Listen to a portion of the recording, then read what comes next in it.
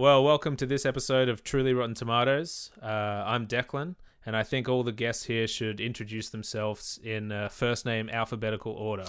I think I'm next. Yeah, that'd be you. Beautiful, fantastic. It's your boy Hayden.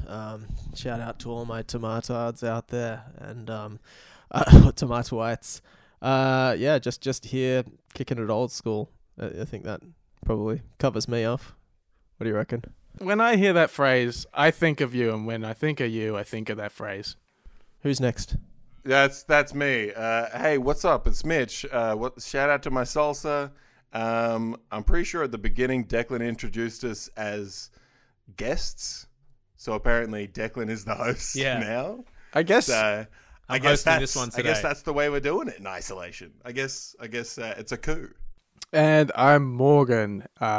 Shout out to all my saucy salamanders out there. You know who you are. They do.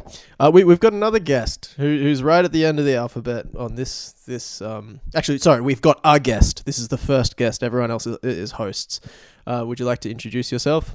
Oh, yeah, sure. So my name is... God, I don't know how to introduce myself as a guest. He's from Arnie Donna, which is a sketch group that you may know if you're between the ages of 16 and 35 and 80% male. He's he does sketches. He loves movies. And these boys reached out to Arnie Donna on Twitter, and he chomped at the bit because he liked the idea, and he's got nothing else to do at the moment. He's usually got a beard. He doesn't right now, and that's why he didn't let them film this podcast. It's Zach Ruane. Thanks for coming, Zach. Thank you. Now, we let you, as the guest, pick the movie we were going to watch today. Yeah. And what did you pick? So I picked, I went through the list. I talked at length with some good friends of mine. There were some great ones already taken. I was very sad to see Look Who's Talking 2 unavailable. So it went back and forth. There was a lot of votes. My friends, the vote pretty overwhelmingly went to Gotti with my friends. That's good reason. And there was this strange moment, and sometimes you need to ask someone's opinion to know what's in your own heart, because Gotti won overwhelmingly, and I looked at those results. We did it on a little Facebook chat, and I knew in my heart that it wasn't the movie for me. So I chose Ballistic X versus Sever. Yeah. It's a film I've never seen, but as someone who read Empire magazine at the time, I remember when it came out. I remember when it was coming out, and I have just been fascinated by that title for nearly 20 years now. My God. I feel like we can just talk about the title for the whole podcast. Let's start there, because that was obviously the first thing that grabs you about this movie. Is the title? Is it a sequel? Is it part of a larger franchise? Is it a standalone film? What do you make of this title to begin with? Isn't it incredible? I make YouTube videos for my job, and once I went to YouTube school and they taught us how to make titles, and the biggest thing they said, this is to people with 10,000 followers or more, so very small channels, not like movie studios, and they said, titles are not about what's in the film, they're about communicating what the film is to an outside audience. That's the core notion of what a title is. Right. And this movie, Ballistic, it's ballistic, that's good. It is ballistic. It's good. Definitely ballistic. I'm good with the notion. I hear ballistic, I go, you know what? I can handle ballistic. This sounds like a good movie. But it's like someone sent an email from somewhere, some producer, I reckon they were going to call it Ballistic, and someone said, how are they going to know that X is in it? And and how are they going to know that Sever is in it? And how are they going to know they're versing each other? And I don't even know that that's a true representation of what happens. I mean, there is a little bit of versing going on. However, as we'll discover as we go through this film, It's really X and Sever versus Gant, is it not? Yeah. Yeah, Would be a is, better title. And I don't think it is an exaggeration to say we could discuss the title for a great deal longer than we have already. Like there's a certain beauty in the way that those words roll off the tongue. And when you look at them all together, they sort of have a snake-like quality to them. Sever, ballistic.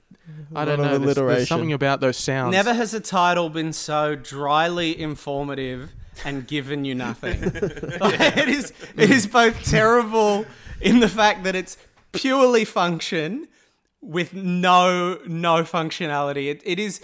I think there's other films on that list that I don't think it was that bad of a film. Again, we'll get into it. It's not a good film. It's a very, very not good film.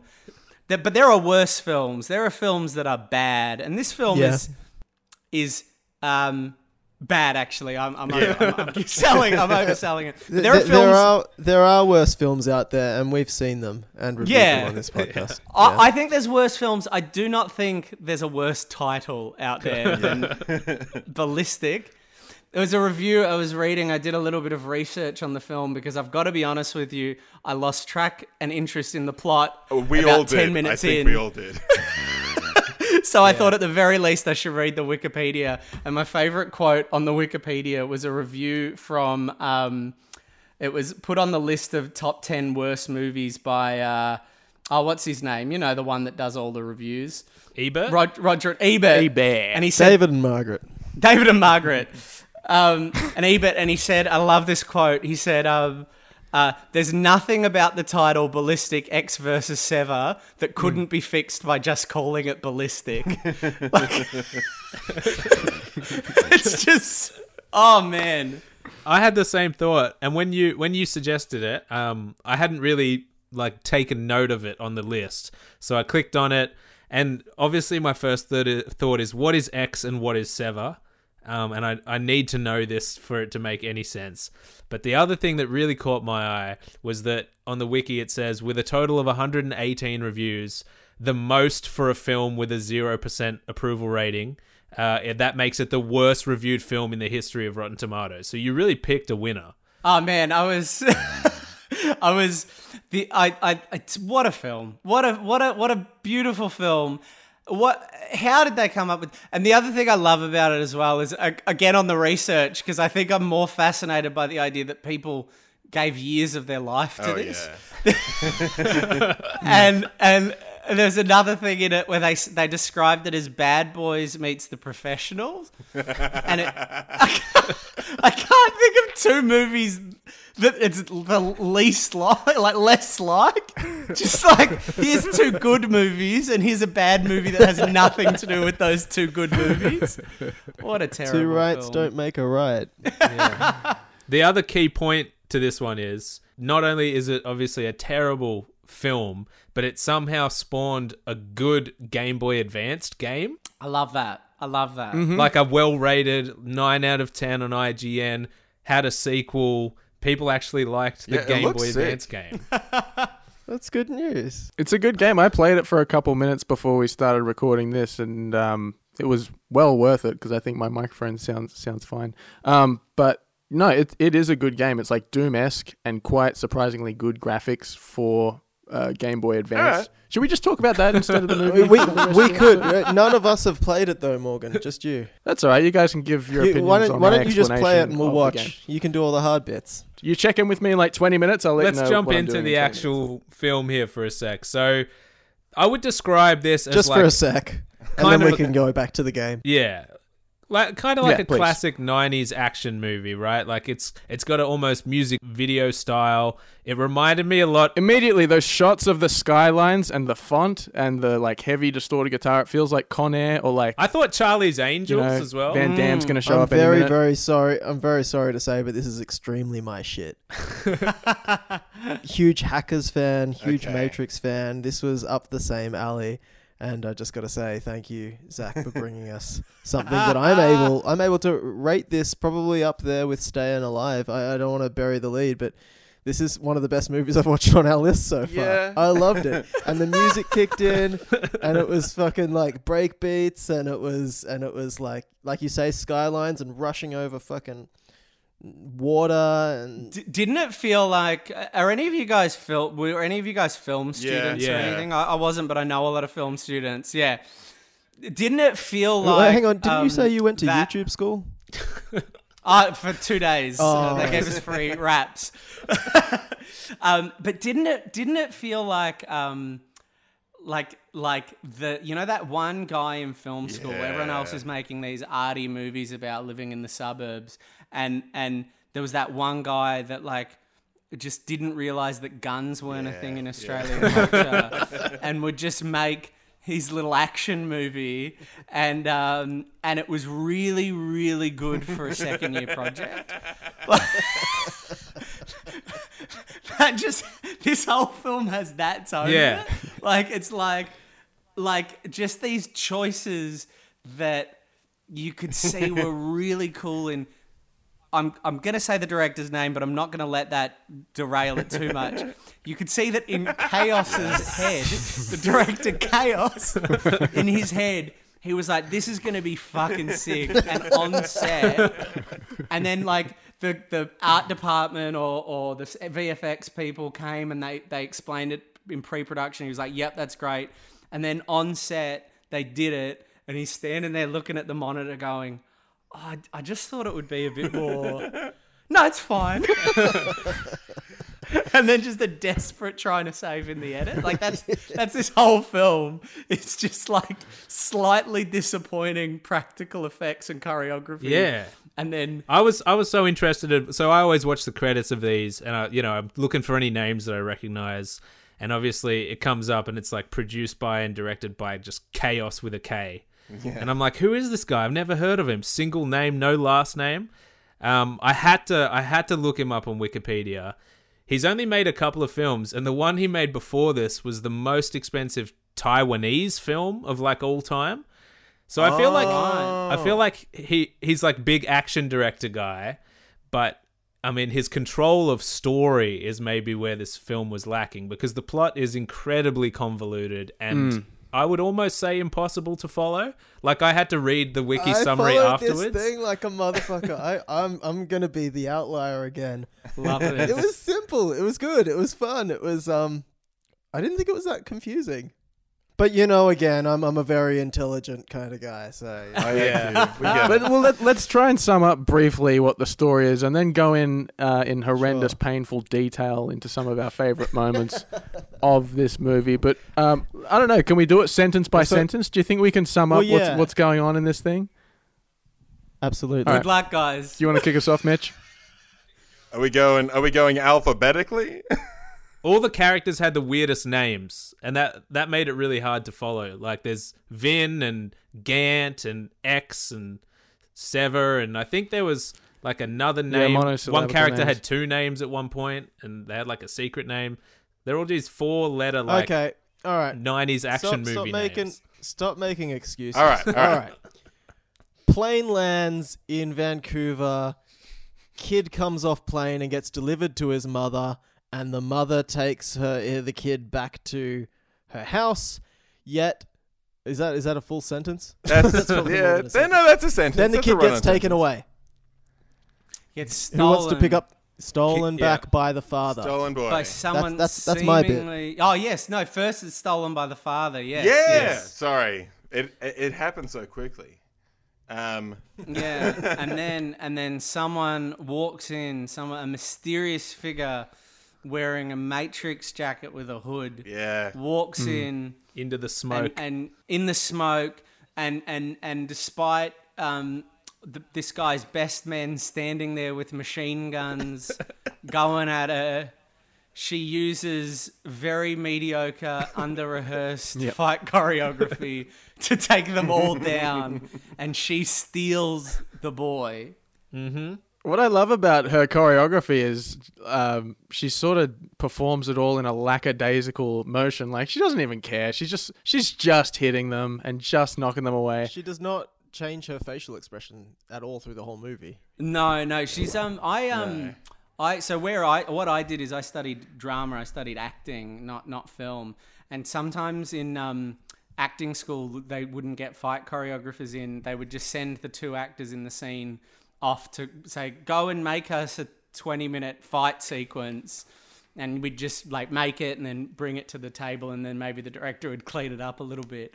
Never have I in a properly budgeted legitimate film seen that vibe of choreography. Yeah. Like I feel like Lucy Liu and Antonio Banderas got together on the Sunday before they shot on the Monday, Tuesday, and worked out their choreography at like in his living room, while his wife was very quiet in the kitchen. And you're right. It's apparent immediately that the budget of this film is like it's a big budget. This is probably film. the highest And budget of any of the films on this list. Oh, huge! Yeah, I would say. It looked quite nice. It was to have the ability, and I reckon the time, to get the shots to make the choreography look good and to just choose to shoot it on a wide. Yeah. It's just... I've never seen a movie... Like, I was always expecting the plot to be terrible, but the action to be okay, but the action was... Oh... Yeah, they seem to think they could cover up any bad action sequence by just chucking like a Crystal Method or any other big beat song over the top of it for 2.5 minutes, and we wouldn't notice. And Yeah. I mean, it worked. It worked for little me. bit, I enjoyed it. yeah. I enjoyed those parts. There was basically two Yeah, types same. of music in this movie. There was like kind of funky 90s action style that had this discordant female just like wavering vocals in the background. And then there was like industrial kind of matrixy like Linkin Park instrumental style. And can I interject quickly? I loved the music across the whole of this. I was about to say record. It's not a record. It's a film. That's a tomato, actually. And it was worked on by Don Davis, who worked on all 3 Matrix movies. But Really? perhaps more importantly, to listeners of this podcast, he also worked on Police Academy 4, Citizens on Patrol. Oh. So, a repeat offender. I was a huge fan of the wailing female voice, that kind of vaguely bordering on racist Middle Eastern style. Almost Middle Eastern, You know, with yep, like yep. a little bit of that Almost like Halo. a little bit Halo, a little like just a teeny bit Gladiator, like a little bit that Lisa Gerard Gladiator, but not quite. More in the Middle Eastern vibe, and it was just so spectacular because that was such a cliche in the late 90s, early 2000s, and to just apply it with no like thought, it's just that Seems like Seven's they were theme. trying to capitalize on what the Matrix did. This is a couple of years after the Yeah. Matrix, Oh I yeah, think, right? yeah. So they were Yeah. very much trying to 2002. do that. But in just this with film. no waifu. Just No groundbreaking special effects. So where are we at with the story so far? Oh, We're God, a we minute didn't get in. far. We've gotten to the point that a little boy has been taken somewhere, we think in a nefarious kidnapping style situation. And we've set up that there is a beef between the mother of the boy and the father of the boy. And they both clearly have a lot of money and that they're flying their boy back and forth on private jets between cities. boy. But not enough money to get their boy some Whoa, acting lessons, whoa. that's for sure. The All boy, right. the boy doesn't Oh. talk at all in this movie. I think maybe he says hello at the end of the movie, and Lucy Liu's character's like, "What? You know can who talk?" else doesn't talk in this movie? Lucy Liu doesn't talk for 21 minutes, and the first thing she says is just the she word does run. That's right. That makes sense. And then our male protagonist mumbles through the whole movie, so I don't know if you can call any of the words spoken in this movie Yeah, dialogue. Antonio Banderas is hard work, and we're introduced to him now at a bar. He's mourning the death of his wife, which I don't know how recently that's happened, but it seems like fairly recently. He's sitting at a bar, he's drinking, and some special agents come up to him, and they're like, "Hey, we need you to be back in the DIA. What do they want him to join? The It's like DIA. the CIA, Yeah, it's but the it hasn't- DIA. There's a Jeez. DIA, but it's like What's an that? underground shadow government thing, right? It's the Dental Intelligence Association. Authority Association. Yeah. That's what it was. Thank you. Thank you. The other thing of note in this scene, because I didn't pick up on any of the plot, what I did pick up on was the fact that in the script, I reckon it read, he had just a cigarette dangling from his lips. Yes. And I can see what the intention was. The idea that he would fight people in a bar, throw them over the bar, flip them around with a cigarette dangling from his lips, carefree. That's right. But all I could see was a man desperately trying to keep that cigarette in his mouth. They didn't They didn't stick it in or anything. So it's just a man with pursed lips. That's a character trait with him as well, because I think the next scene he's walking through the rain, still profusely like smoking a cigarette. Great Yeah, shot. I did love this Beautiful bit. This shot. bit was great.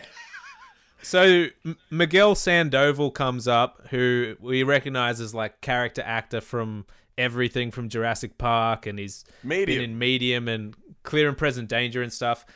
And he walks up and he does like the classic, like, yo, we need you to join the force. And it's like, nah, I'm out of the game. You'll never get me back. And he's like, I've got this audio recording that indicates your wife might be alive or something. And then he's like, fine.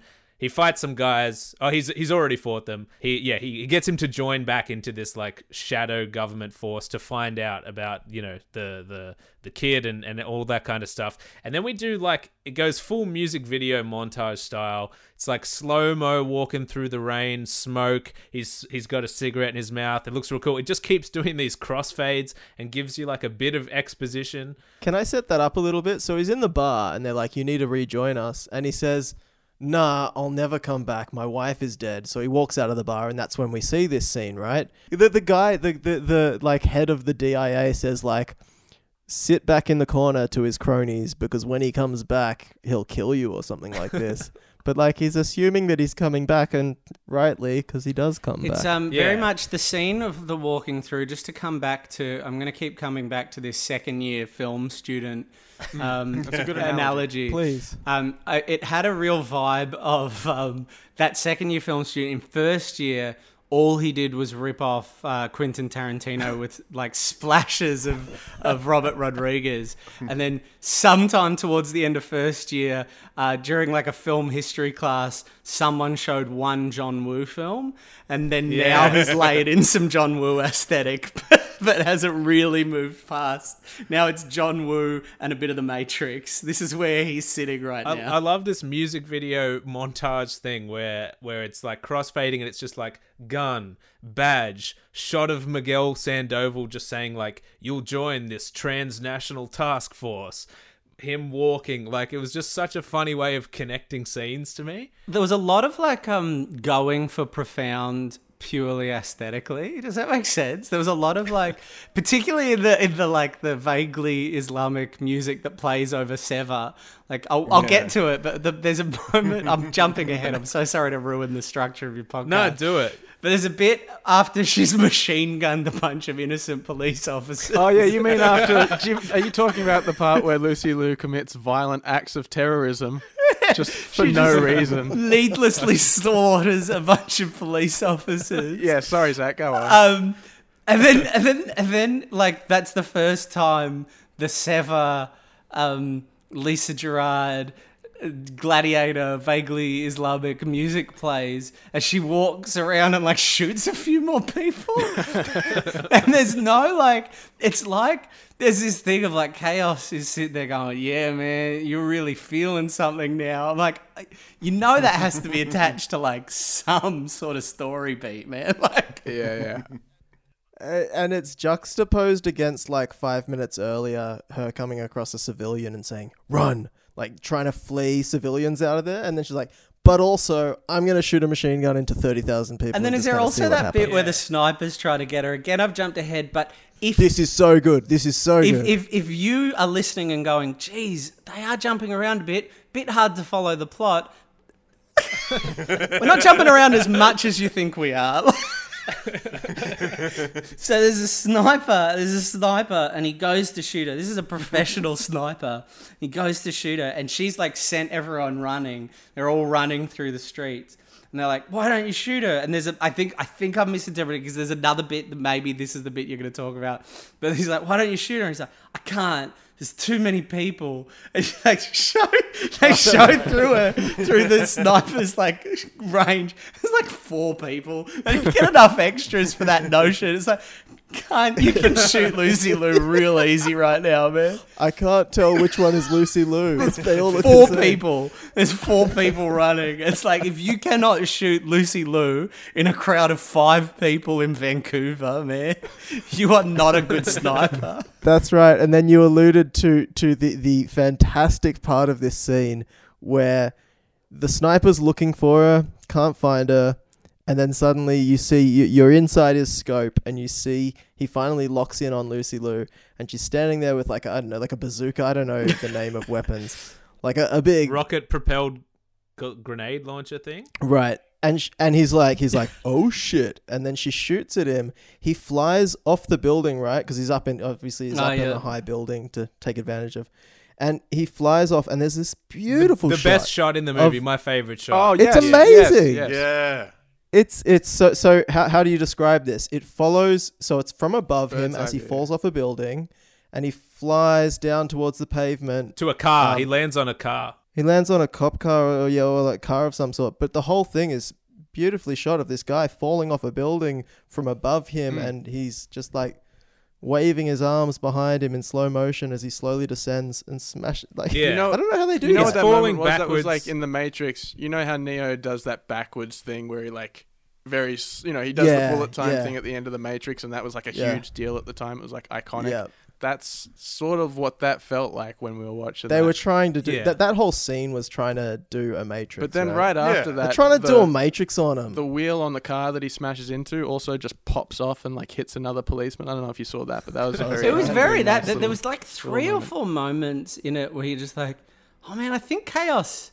I think he might somewhere He might be deep onto down something knows like what went wrong here. There's a point with all of these movies where I start thinking to myself, is this the worst movie and I'm okay, or am I just the worst person ever to watch this movie? Because there are just moments where they strike upon something and I think, yeah, I'm very confused, but maybe I'm just an idiot, and maybe this is actually really good. In that moment, you kind of go, "Oh, it's a miracle that any movie does work." Like you That's right. you look at a movie this bad. I don't know, but like you look at a movie that's this sort of like all over the place, and you just go, well, "That's how every movie is made." It's just these disparate like moments, and then somehow like how do you make something, particularly action? I have no idea how you would make an action film cohesive. Yeah. Like I know I'm mocking this film. If I were to make an action film, it would not be as good as Ballistic X versus Sever.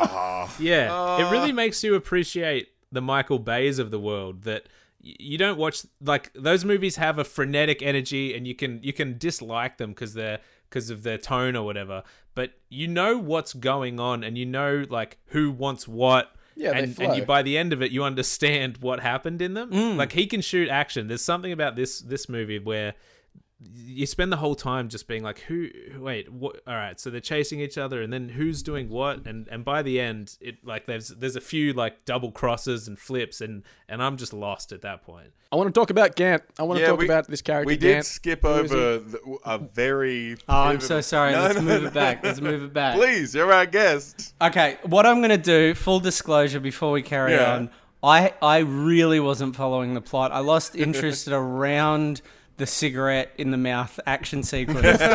so I'm just going to be like grabbing at these moments, these visuals, because that's how I watch the film. Yeah. So what I need to do now is let you boys run the plot description, and I will come in at the points that are relevant rather than jumping ahead. So let's go back to Gant, who I don't know who that is. I'll make. Yeah. He was. Zach, I'm one step above you, I think. I know who Gant is, and that's literally the only detail I I watched have this up movie on you. 2 hours ago, and I watched it. I sat and I watched it, and I don't know who Gant is. I think it's the main villain. So Yeah. that's You got about it. how That's the engaged, man. how well this film grabbed me. And we're going to give 10 points to Zach there. He's nailed it. So Morgan, tell us about Gant. Well, this is my question, because I know that he exists. I know that much, and I know that his introduction also involves a gun that shoots backwards into the Dude, that person was that the holds best. it. That was the best. All right, so Gant is the kid's dad, right? And he, I think, also runs one of these shadow CIA-esque organizations. He's got some whole plot about the kid and trying to use him and the wife and all that stuff. It's not really important, but after Lucy Liu's character Sever, as we described, kicks the shit out of like 20 guys with machine guns, she takes the kid, and then one of those guys goes to Gant on this bridge, and he's got a neck brace, which is funny automatically. You can't wear a neck brace and have it be like a serious dramatic moment to me. So he right, because he's just come from that battle. Yeah, so he comes up to Gant and he's basically like, someone came and stole your kid. And then Gant is like, well, you failed me, so I've got this gun. I could shoot you, but why don't you do the right thing? He might even do like a small monologue where he's like, in Japanese culture, when people have brought shame upon their family, they kill themselves. Oh, I don't think that happens, He hands does him it? the gun. No, and he's- that is almost word for word that. So he gives him the gun. And he's like, do the right thing. And the guy's like, well, I'm not going to. And he's like, just do the right thing. And so he holds the gun to his head and it gets all tense and does like a dramatic push in. And then at the last second, this guy decides, nah, I'm not going to shoot myself. I've got a gun in my hand. I'm going to shoot Gant. He points it at Gant. He pulls the trigger, but the gun shoots backwards into his own head, thereby killing him. Gant knew he didn't have the guts to go through with it because he's an evil genius. So you assume that somebody's like sniped this guy, That's what I right? You thought. don't think I- that Yeah, the I gun had to has watch it a second shot time. him in reverse. Yeah, I had to But rewind they it. don't explain it. They do show a close-up of like the back of the gun and it shoots like stuff out of it. So they have it in there, but it happens so quickly that you assume that someone else just snipes him. For a movie, just You got to admit, of all the evil things to happen in man. a movie, a reverse gun? That's I haven't seen that That's before. pretty fucking evil, man. Also, dude, why didn't you just shoot him? Why did you make a reverse gun? That's Give like him the some reverse gun. John Kramer jigsaw Hope type that stuff. he held it at exactly the angle that it would hit him in the head. There's, in the director's cut of this film, there's a very long scene just before them of them working on the lab on the reverse gun, like trying to chisel out a hole. There was a real. I hadn't even thought about it, but there was a real there was a real fashion, because I feel like that's a staple. There's a staple of action films where you introduce the villain, and in that introductory scene, they needlessly kill someone. Like that's one of their own men usually Yeah, they're so evil to show how callous they are. Yeah, they'll kill usually one of their own men, or in the case of, I don't know if you saw the new Harley Quinn movie, just a brutally upsetting scene where he cuts people's face, very upsetting, and but they usually kill one of their own men. And there was a point in about the mid-90s, I think they've come back round to just doing it unapologetically. There's a point from about the mid-90s to the mid-2000s where they were like, this is a cliche, but I have no idea how else to demonstrate someone's evil. So we're going to keep doing this scene, but we're going to be creative with it. And there's so many like wonderful things around that era. That was really the best time for the killing their own men or demonstrating how evil they are scene. I think of the what's that one in The Phantom with the did you ever see The Phantom where he's like you need to look into the microscope to see how you've let me down. And then he looks into the microscope. Oh, yeah. And then he's like, I can't see. And he's like, you need to turn the knob to get a closer look. And then there's spikes in the microscope. There's also Zorro had someone's head in a jar. Like, they were really just like playing with how you... And I think Chaos topped it with his reverse gun and no exposition to explain the reverse gun. Do we think that the reverse gun works on the same level that, say, a face-off scenario or a Con Air? You know, like these ludicrous situations that they work for some reason. Why do those movies work? And This one doesn't Is it quite because reach this movie that didn't height. rely enough on the reverse gun? Do you think that the reverse gun should have been a main theme in this Yeah, movie? if the movie was about the reverse gun. Yeah, we'd all have something to connect to. Right. If it was called ballistic reverse gun versus normal gun, then yes, The I movie can see where is you're going with it. still about some sort of like injecting nanobots that go in and stop your heart from working and give you a heart attack. Yeah! So we still do Can I have say that something? aspect.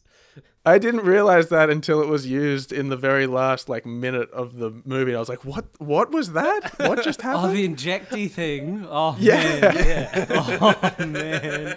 I see where the problem is. So after Antonio Banderas joins Miguel, he gives him the quick debrief, and he's like, there's this technology, some bioweapon, maybe he even says in Berlin, this place burned down and no one could find the prototype and all this kind of general stuff. And it's showing this stuff on the screen of an injection and then a nanobot coming in and stabbing into a heart. And it just dumps it on you in about 10 seconds.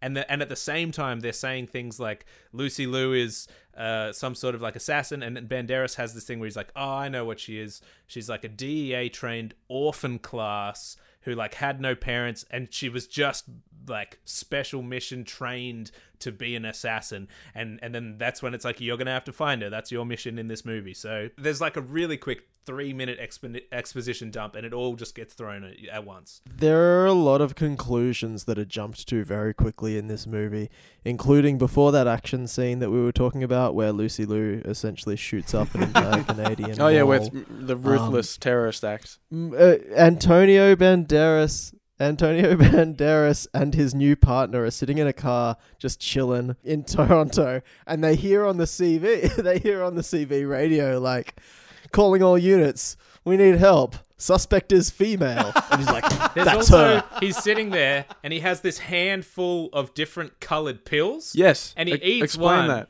And then the other guy just says something like, is that why they call you X? And he just goes, I'm on a diet. Yeah, Oh, yeah. And there's so much dialogue in this film where, tonally, it sounds you're I know that was meant to be that line. I know in this scene, there's a one, I'm going to jump ahead. I'm so sorry. I feel it's thematically it works. There's a line, I think I wrote it down, towards the very end. What's the name of the Gant? He looks at someone. I don't remember where it falls. I think he looks at Sever or X and he goes, there are no innocent people, only killers and victims. And I was like, wait, victims are innocent? That line literally does not make sense. There's a similar one that Banderas says, I'm pretty sure, to maybe one of the side cop characters who's helping him, where he just says, he's like, you got a family? Yeah? You love them? Yeah? Then get out of this business. yeah, that was sick. He's also with that cop, and he's in that cop's house, and he's doing some very important work on that guy's laptop in his house. And he's doing something that guy's not meant to see, and he's like, "Oh, I better not look at this." And he just goes "Just say you weren't here." And it's if you're going to create an alibi, they're going to find you in his house using his laptop, and he's just going to say he wasn't there. If he just mumbles anything, he can get away with it. Doesn't matter what it is. I just want to talk as well about the moment you were saying about where they were setting up the that she was the orphan class DEA agent. I missed all of that because all I could think of in that particular sequence was, boy, they loved the blue color grade in the early 2000s. Yeah. This is the bluest movie I've ever seen. It's bluer than Minority Report. And It ticks all my boxes. I love that shit. I exclusively want to watch action movies between 1999 and 2002. I love that music, that industrial, grungy, So good. techno, bomb funk MCs type stuff. You're like, oh, that era. It's so thrilling. That music is so thrilling, and you're like, I'm about to see some fucking incredible fight choreography. You feel it and you know it, and you're like, That's right. You hear that Middle Eastern voice? And this shit's and about then, to go down. The characters are doing they don't even it's not even impressive without the wires. There's one bit right at the end. I'm sorry to jump around. There's one bit right at the end where Lucy Liu is fighting the guy, and then it should be she jumps over the fence to a higher platform. Then she literally just climbs and puts her leg over it and climbs over, and they just show the entire thing. Anyway, go back. I'm sorry. That's okay. Let's move on with the storyline. What we discover, because I feel like we need to jump ahead a little bit. What we discover is, whilst this young child was flown back to his mum, Actually, what was happening is that he had this bioweapon injected into him, and he was ostensibly, what do you call it? Smuggling the bioweapon into Canada, and now his dad wants him back so he can take the bioweapon out and then sell it to his like horrible customers that want to kill people. The bioweapon is some weird like, I don't know, microscopic like robot bug that resides inside your veins, and if you press a button, it gives you a heart attack. And so that's why the boy is precious, and that's why Lucy Liu has kidnapped the boy, because she wants to hurt old mate Gant. I genuinely forgot all of that. Sorry, Mitch. That's what the movie's about, more or less. Thank you. God, I was freaking out. I was like, I don't remember this movie at all. I missed all of this. Yeah. I'm like, I felt like the little boy. I mean, the little boy is acting really not perturbed by anything that's happening to him through this whole movie. And I feel like he is our eyes. You know what I mean? Like, he's who we're meant to be connecting with. Like, what is going on? A little bit. I don't think he's going to be traumatized by anything that happened to him. He seems to deal with it all pretty well, doesn't he? Yeah. I'd be freaking out. All right, so we've done the setup. We've got Antonio Banderas is chasing down Sever. Antonio Banderas is called X, by the way. I kept thinking his name was Hex, and then I was like, oh no, of course, the movie's called X versus Sever. He must be X. Hex is also like a very early 2000s hackery type name. Anyway, we've got him chasing down Lucy Liu. He finds her in a mall, massive shootout. The funny part is the shootout ends and the cops come. And it's over, and Antonio Banderas is talking to Miguel, and then he goes, "Hold on a sec, she's still here," and he's like, "What?" And then he just gets shot, and she's like still just in the crowd of people. She just kills another cop for no reason. Why? Yeah, it's really weird. Yeah, when I think back to what is eventually revealed, it doesn't undo the fact that she killed his like best friend. That's and right. like there's nothing about like what she does in this sequence that is then really like, it's like a TV show. You know when TV shows used to be written kind of in real time, so then like a twist would happen at the end. Like there was a twist at the end of season 1 of 24 that you go back and you're like, that doesn't make sense. She was a good guy until 2 episodes until the end. I know what you're talking about. Yeah, and that happens in this where it's like bad guy, and hate to give it away, kind of a reveal, but it's like, she killed a lot of cops, man.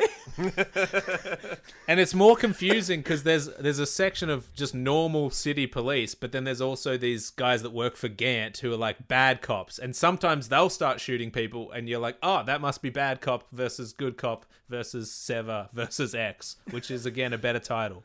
The thing is, X and Sever aren't really versing each other. They are for about the first 20 minutes. And then they kind of like realize that they have a common enemy. Yeah.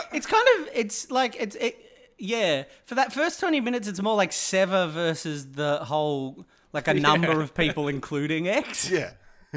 Sever versus everybody. That doesn't really roll off the tongue, does X it? is witness to Sever versing a number of people. He versus her for a scene. But and then I'd say the first half of the movie is Antonio Banderas chasing Lucy Liu, whether they're in cars or on motorbikes or shooting each other.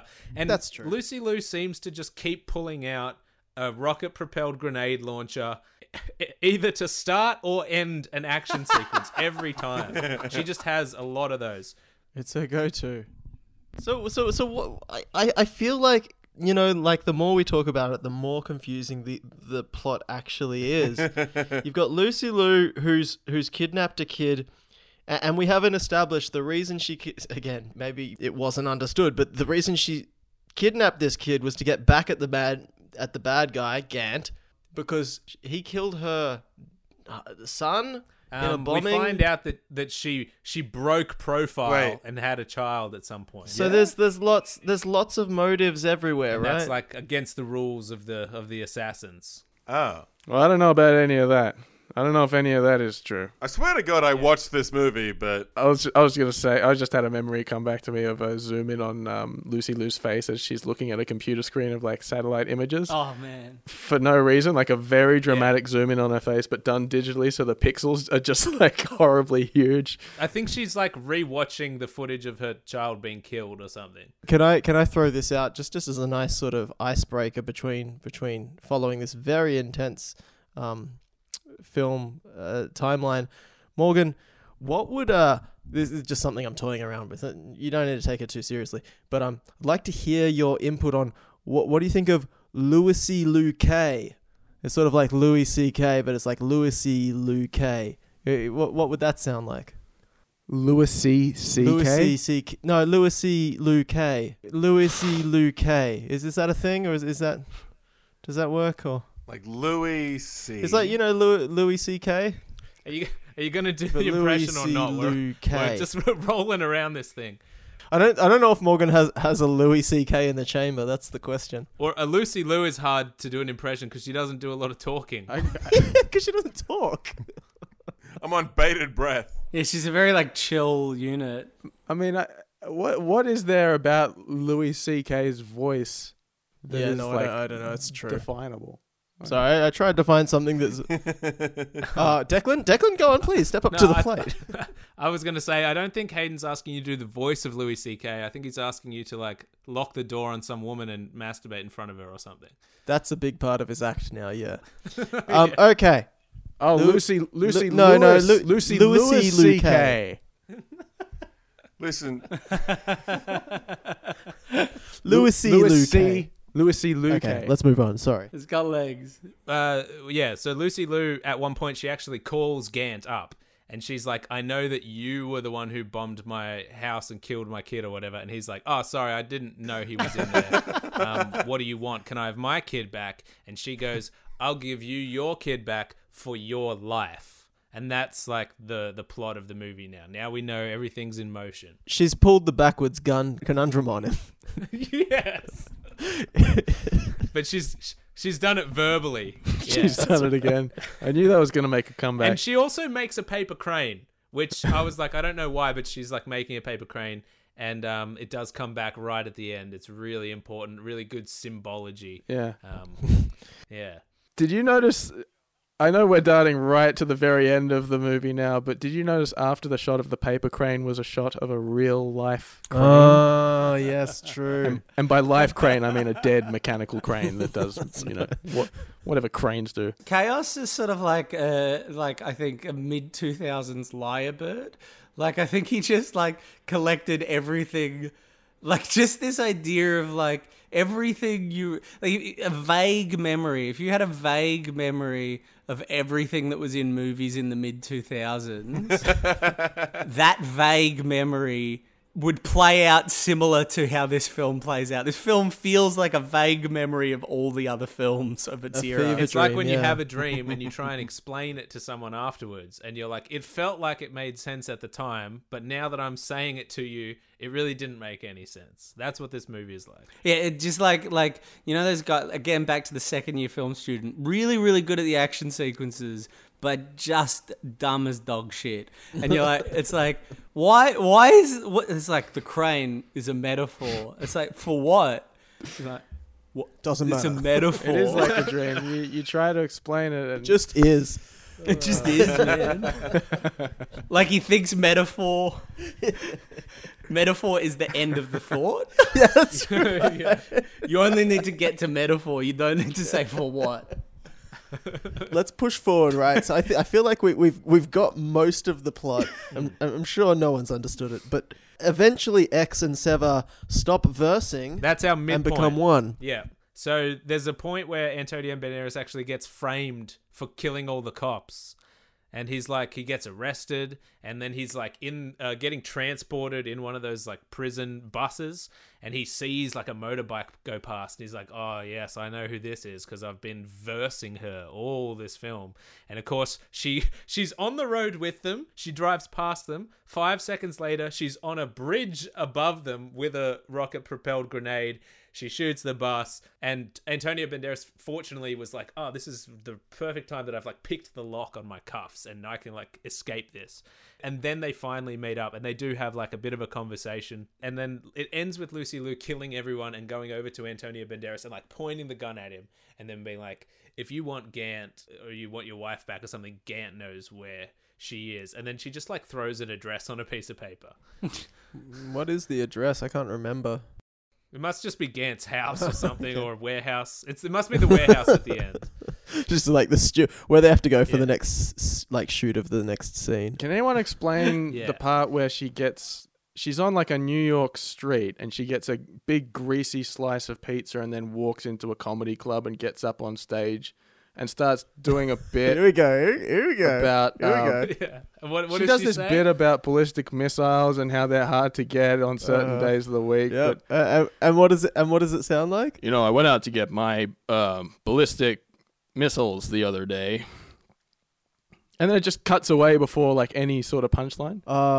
Yeah. No, Okay, super yeah. unfulfilling. That was a very unfulfilling scene. All right. So at the end, I believe what happens when Lucy Liu has the kid, who I think is called Michael. There's one part where we see her like doing stuff on a computer, looking at like the soft kill, which is the name of this bio weapon. That's right. Terrible name again. The movie could be called Soft Kill. I would probably prefer True. that. That's a very But- good point. But yeah, Sorry. Soft kill X verse Sever. and so we don't know why, but she's also playing with a bullet. I think she's like doing stuff with a microscope, and and you don't know why, but of course we find out at the end. Gant finally gets his kid back, and he does something and realizes like, oh, there's no soft kill in this kid. He doesn't have it anymore, and then. Lucy Liu. This is the very ending, by the way. There's a lot of fighting and explosions before this for 40 minutes, but do we really need to go into detail on those at this point? I don't think so. All I think we need to say is there's one sequence where the wife comes back. It's revealed that the child is Antonio Banderas' child. That's right. And I believe it plays out. Let's note that this movie has lacked exposition up until this point. Up until this point, we had a backward shooting gun, and no one explained that to us, the audience. And then there is, I believe, within a minute of each other, there's a sequence where she goes, "He's your son." He responds, "He's my son." And then they go up to the car, and he's like, "You've got my son." And then Sever's like, "Yes, he's your son." Because it's so fucking ludicrous and changes nothing that this child is actually Sever's. Am I right in saying this is the plot That's now? true. Yeah, That's it what is. happened. The child at some point, it's revealed that it's X's son. Yeah. But It that's really doesn't make sense. well, and even if it makes sense, it adds nothing. It's like, turns out that's your son. Okay. All right, nothing's changed. Still got to but, save like him. there are no stakes because I've never met this kid before, and I sort of care, but not really. I can't tell if they care either. I don't know if they knew this information beforehand. Yeah. Who's passing what to who? Banderas was you know, his wife was killed or missing, or he believed her to be dead. And then, we find out that she's not dead. She's like got a new identity, and she's with Gant, and she's got a different name. I think one of the names is Vin, and I think one of the names is Rain. Does that sound right? Yeah, she's Vin. There's a lot of exposition dumped in that one scene because it starts, and I remember it because they're in an aquarium, and she spots him through the tank because she's just there for the beluga whales, and then she sees her dead husband. And she's like, "Oh my god!" And you learn. Oh, that explosion sequence, I did not. It was very, very tricky because, like, I think what it was in fact, it was Shakespearean, right? So the wife is on one side of two sets of cars. Antonio Banderas is on the other side of two sets of cars. He sees one car explode thinking that his wife is dead, and his wife sees the other car explode thinking he is dead. And so they both think walk away and just never see each other again and assume the other is dead. thinking the other one is dead. That's right. But yeah, no, it was so I confusing. legitimately, just because of the storytelling, there's a close-up of the hand like pressing the button that causes the explosion. And I thought it was Antonio Banderas' hand. I'm like, why is this cunt exploding all these cars? It is thoroughly confusing. I will say I watched this 2 times in preparation for How the, did you do that? for the podcast. This is That not insanity. something I That's usually like, do. That's like leaving a war zone with PTSD and then jumping straight on the next helicopter back in. We've got a special guest. I had to make sure I knew what was happening because it was a confusing movie. If there's anything more evil than a reverse gun, it's a remote control, and I think they proved that with this movie, because he clicks that remote control twice for 2 separate explosions, and isn't it ironic that his undoing at the end of this film is at the very same hands of a remote control? Do you guys notice The that? very control that was remoted by someone It all else. comes full circle. It's a metaphor. There's also a pretty cool fight scene in a train yard with Antonio Banderas and Lucy Liu shooting past each other to kill the people behind them. Like they're flanked on both ends. That was sick. And they're just shooting. That's meant to be... Like, there are a couple of scenes that are meant to be their Matrix scenes, right? There's the scene in the mall where Lucy Liu's, like, shooting everything in the world. And then you have the guy falling off the building with that shot we spoke about before. And then you have the, like, we're in a train yard, we're going to... Oh, actually, what I did think is... So, the final scene of the movie is the bad guys rock up to this train yard where Lucy Liu has her headquarters set up. A bat cave. And before the bad guys turn up to the train yard, it's a very Home Alone moment, right? So they're like running around to trains and like strapping guns under all these trains and like thinking like, how can we trick these bad fellas when they turn up, and putting explosives in certain places. Sort of the prep before the wet bandits turn up. I found that really, really cute actually. But that was meant to be the Neo and Trinity, you know, with the massive thing of guns that flies in the white space. Yeah, that's right, yeah. And they load themselves. It was meant to be that, right? Yeah. The thing that blew me away more than anything is that, like, the Matrix is built around wire fu. Like, it's an entire film. The plot is very complex and important, but it's all built around this, like, aesthetic, like, bold, like, fight sequences. Right. And then you think of something like Ong Bak, which is entirely built around, or The Raid is a really great film of like, that is entirely built around that guy. The director loved a particular form of martial arts so much, he wrote a film around that type of martial arts. Right. This movie has that structure. It has all the tenets of a film, like particularly The Matrix, built around fighting, but they like forgot to get a fight choreographer. Like, it's like The Matrix, but no wires and very few stunt people. Lots of explosions though. But none of those like really like, you know, mind melting action scenes where you're like, I've never seen this before. The only one was that shot of the guy falling down and the camera falling down with him. I think they made attempts that fell really flat, like at the end where they had that big fight scene before Gantz, you know, like his left-hand man or right-hand man fell into that pool and I guess exploded. They had a fight with Lucy Liu with a very small chain, sort of, you know, like 4 or 5 links on a chain, and they just fought with that for a good 2 or 3 minutes. That was meant to be something. There's not even like, there's just like fundamental rules on how you shoot an action sequence. Like, this is an action film. Like, the only thing it's got going for it is the action. And like, they're not the right angles to make the hits land. And then it's not cut right to like, so like there's like a bit where like Lucy Liu like goes to trip someone up and they jump. And it's just sort of like, they just do that bit. It's like you literally can feel them going, like the actors going, 1, 2, 3, go. And now I have to jump. So at the end of the movie, Lucy Liu has put the soft kill bioweapon. She's taken it from the kid. She's put it in this bullet, and they surprise Gant by she shoots him in the arm, and he's like, haha, that's like, I'm fine. I've got a bullet through the arm, but you didn't even kill me. And she really could have just shot him in the head, but I guess she wants to be like, aha, but now I click this button, and it does a full like zoom through the body, and we see like a CGI little red robot thing in the bloodstream, like dig into his heart or something.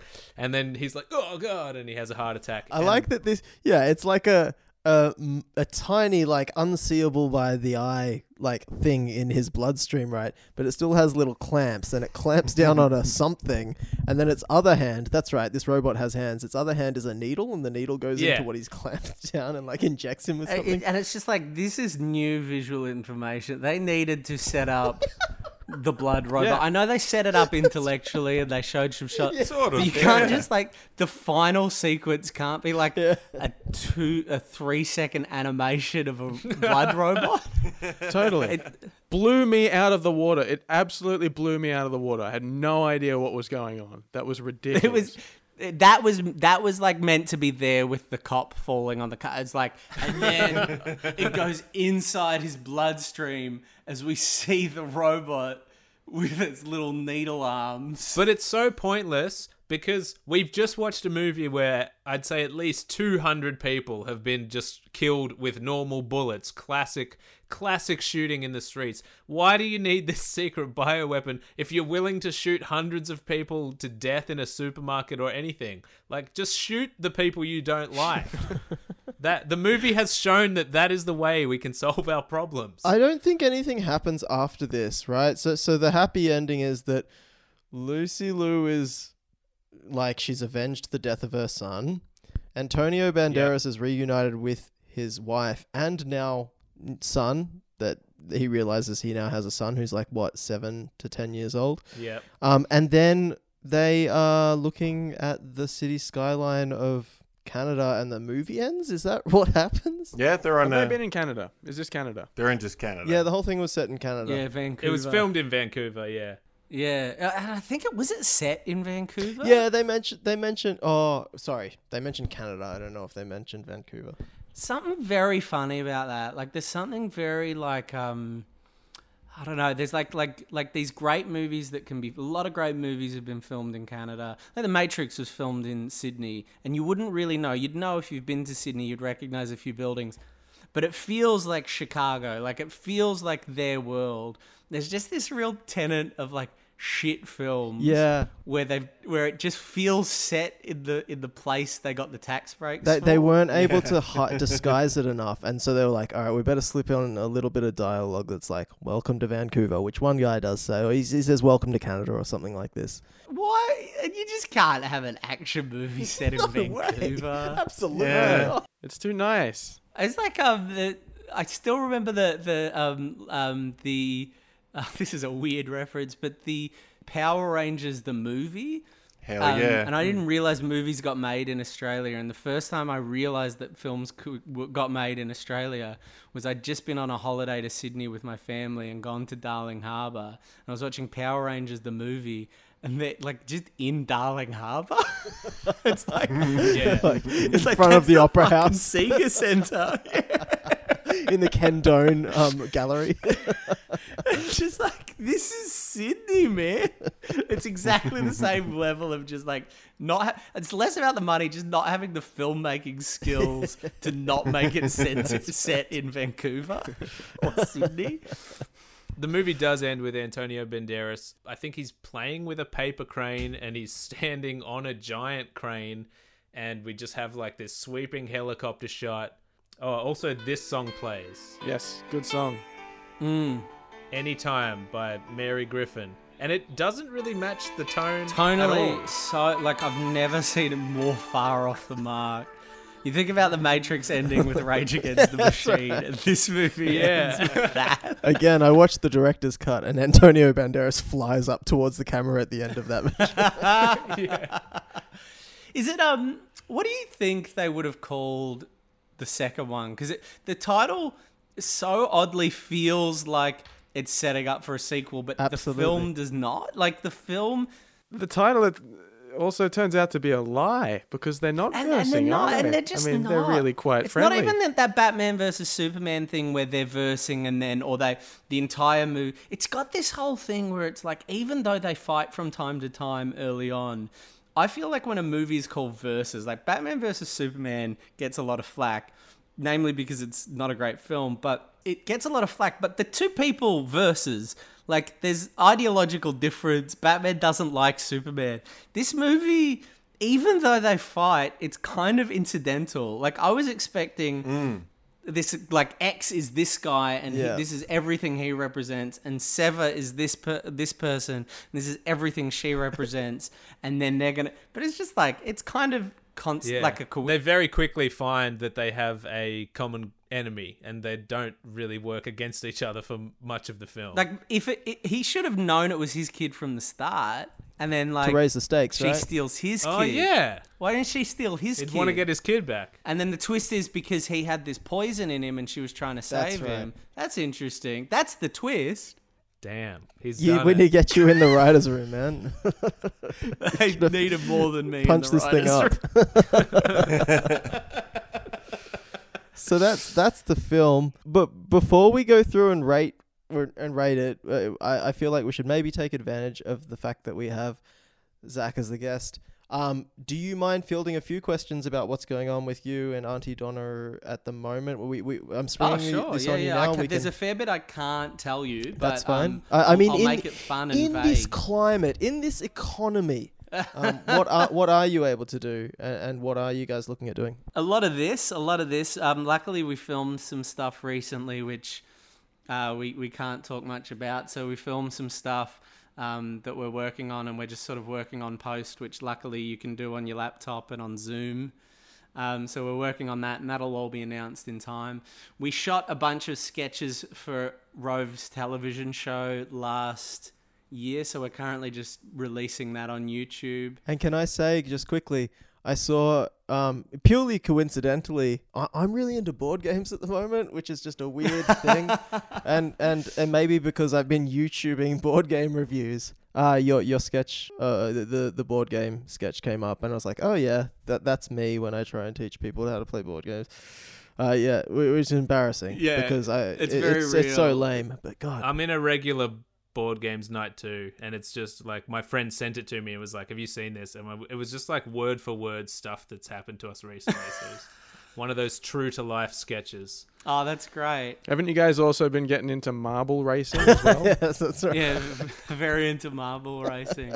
But there's also just a lot of this, a lot of podcasts. We're doing our podcast. I have a podcast with my friend Mish Wittrup that I do, which is recapping season 1 of MasterChef Australia as though it's from the 90s. So we're in 2008 or whenever it came out, and just we are recapping it in real time. So it's filled with dramatic irony. We took a little bit of a break, but we're going to get back into it, and I can't wait to talk about how there's never going to be a pandemic in our lifetime and things like that. Is this in real time in the sense that you're recording the podcast as you watch it? No. So we'll watch 3 episodes, and then we will recap them like we Okay. watched them on the telly. And the whole idea is they're these found tapes of a podcast we made in 2008, and very like cool. so we hate Julie, and we know Poe's gonna win, and just all great stuff. It's way too niche. I needed to do something for me, you know. You have to. Again, in this climate, in this economy. Exactly. So. What's the most niche thing you think you've listened to in terms of podcast? I listened to a Ben Russell podcast where he watched this show called The Bite Club. The Bite Club was that was a great podcast. We did a little cameo on it, and it literally we were just sitting there for an hour while he recapped an episode. That was definitely up there. I've got to say, recapping a season from 10 years ago of a reality show as a personal choice was not one that was going to garner new fans. And I'm a big theme park freak. I could go on for hours. So there's a podcast called Podcast the Ride, which I love, which is literally they'll just talk for an hour and a half about a Disneyland ride each week. Wow. That is not for many people, but it is for me. Sweet. All right. Well, at the end of the podcast, Zach, we normally like to just give a quick rating and say if we agree if this is a truly Rotten Tomato or not. Oh wow! I'm gonna say personally. Define what makes it rotten and not right. It's a threshold of 4. Yeah, I think it's basically anything under a 5.5 or a 6 is considered rotten. Basically, if you think that it was a less than 6 out of 10 film, then it's truly rotten. And I definitely agree that it is. I actually enjoyed this one more than many of the ones we've watched so far. So I'm going to give it like a good 3.9 out of 10. Not quite a 4, but getting up there. I think I really threw you guys a lifeline with this choice. I think you went in the depths of some terrible shit. Yeah. I could just feel it, even the way you guys were talking about this film, because I watched it, I'm like, this is a rat shit film. And then I joined this podcast, I came onto this podcast, and you guys were like, there was one shot that was good. There was one shot. I'm like, Hey, these that guy guys are already falling was broken. sick. I can't wait to check in with them 20, 30 films from now. Although that scene in Police Academy 4 where they were like jumping from one hot air balloon to another, that was pretty impressive. That right? was very It impressive. wasn't in slow-mo, and there was no rain or cigarettes or also falling off Yeah. a building, but Chaos would have shot the shit out of that scene. He Give him a really Police shot that. Academy movie already. Morgan, what do you say? Yeah, look, no, I'll throw it I give it a 3.2 out of 10. I was confused most of the time watching this movie. If it weren't for the fact that Zach was our guest, I really would have just skipped this one after probably 10 minutes. It was really, really difficult to get through. The big beat music when Lucy Liu was fighting and committing her acts of terrorism, very entertaining. The reverse gun, as we've mentioned, A highlight of also the film. also a highlight. But yeah, no, I'm going to give it whatever I gave it, which is truly rotten. What do you got, Mitch? All right. Okay. I'm ready. Hear me out on this one. Oh, good. I like this. Au contraire. I like Gun Carter movies. I liked Equilibrium. I like any movie with a leather jacket. Jeez. In the end, it didn't make a lot of sense, but I was laughing a lot. I was impressed that there was an action scene. Like, anytime that I was like, all right, we're really in the shit here. I don't know what's happening. You know, when you have Antonio Banderas and Lucy Liu shooting people back to back, I don't know. I feel like that's a 6 out of 10. So I'm giving it a passing grade. Wow. My dog. 5.8. 5.8. Okay. Look, I'm gonna say this is not truly rotten. Oh. This is the second film that I think is not truly rotten, and see, I think it's on par with Staying Alive, which I think I gave a 6. Retrospectively, once we changed the way that things were like modeled, it went from a 5 to a 6. So I'm gonna give this a. I'm gonna update Staying Alive and give that a 6.5, and I'm gonna give this a 6.4. You can't do that. I just Come did. on now. I What is literally just this? did. You guys need to, can I just say, you guys need to, I'm telling you right now, boys, you need to mix it up and watch a couple of good films.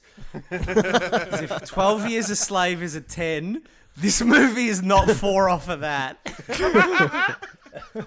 You have lost the forest for the trees, guys. No, it's a different scale. It's, yeah. This is more than halfway. This film, you are saying this film is more than halfway. No. What I'm saying is this film is more than half of Hackers, which is a 10. Okay. Hackers, It's my own personal scale. Hackers, 12 Years a Slave. Absolutely. Hackers is a 10. I don't know what you're talking about. All right, Zach, what's your rating on this one? A lot of pressure. I feel like I want to say my big thing with Rotten Tomatoes, the most often misunderstood thing about Rotten Tomatoes, it is an aggregate of good or bad, not an average of the scores that are given. That's why often films like Marvel films have never been certified less than fresh. Marvel films often get like 90% and stuff. And we all know Marvel films are terrible, as is Jon Favreau. Hey, Oh, Hey. no, I love Chef. you watch yourself, Aiden. Sorry, that's an ongoing beef we have on the podcast. I hate Jon Favreau and And I Marvel love films. John Favreau. Yeah, that's fair, but I love For an Chef. episode that hasn't come out yet and won't for weeks. That's exactly right. But I think that in the same way that like Marvel can get a 90% by being all 3 stars, it's a whole bunch of 3 stars, or get it a really good fresh score. This film, I don't think this film deserves a 0, But I don't see how any one of the 120 people reviewing it could give it a good score.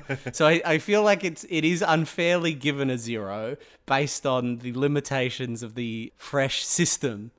That being said, it's not a 6. This is a film where if the action was good, I would forgive how terrible the plot is. But the action is not good. It is a bad action. It is badly shot. It is badly choreographed. There's not a single wire used. It genuinely feels like, I said it before, there is a sequence on a rooftop where X is fighting Sever, where I swear to God, Lucy Liu and Antonio Banderas got together the Sunday before the Monday that they shot it, and they worked out the choreography themselves. And then because of that, Chaos had not done a shot list. He just shot it on 2. He got it once in a wide and once in a mid, and then just cut between the 2. The movie is I would say a 2.5, Wow. 2 out of 10. Different strokes for different folks. What can we say? I mean, we invite someone onto our podcast and they come and disrespect a great film like this. It's fine. I mean, look, I love Equilibrium. I love a blue. I think that it was a great time in film where they scanned everything onto an iMac and made it blue. No, what they did with this one is they just got one of those old iMacs, the bubble ones, the coloured ones, and they just projected it through the blue plastic and then refilmed it onto film through the plastic of the back of that iMac.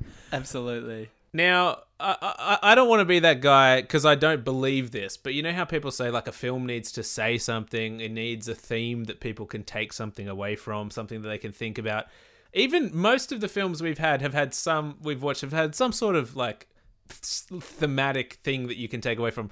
Did this have any statement to make? Did this have anything to think about? Absolutely. You can smoke cigarettes in the rain. You can smoke cigarettes while you're fighting, but don't smoke cigarettes in front of little kids if they're shaking their head at you. It's so true. That's a lesson. I think that's something a very we can profound all message. relate to. I think, I as a guest here, I'm so grateful for the opportunity to come here. And I think I leave this film a better man, knowing once again that there are no innocent people, only killers and victims. That's right.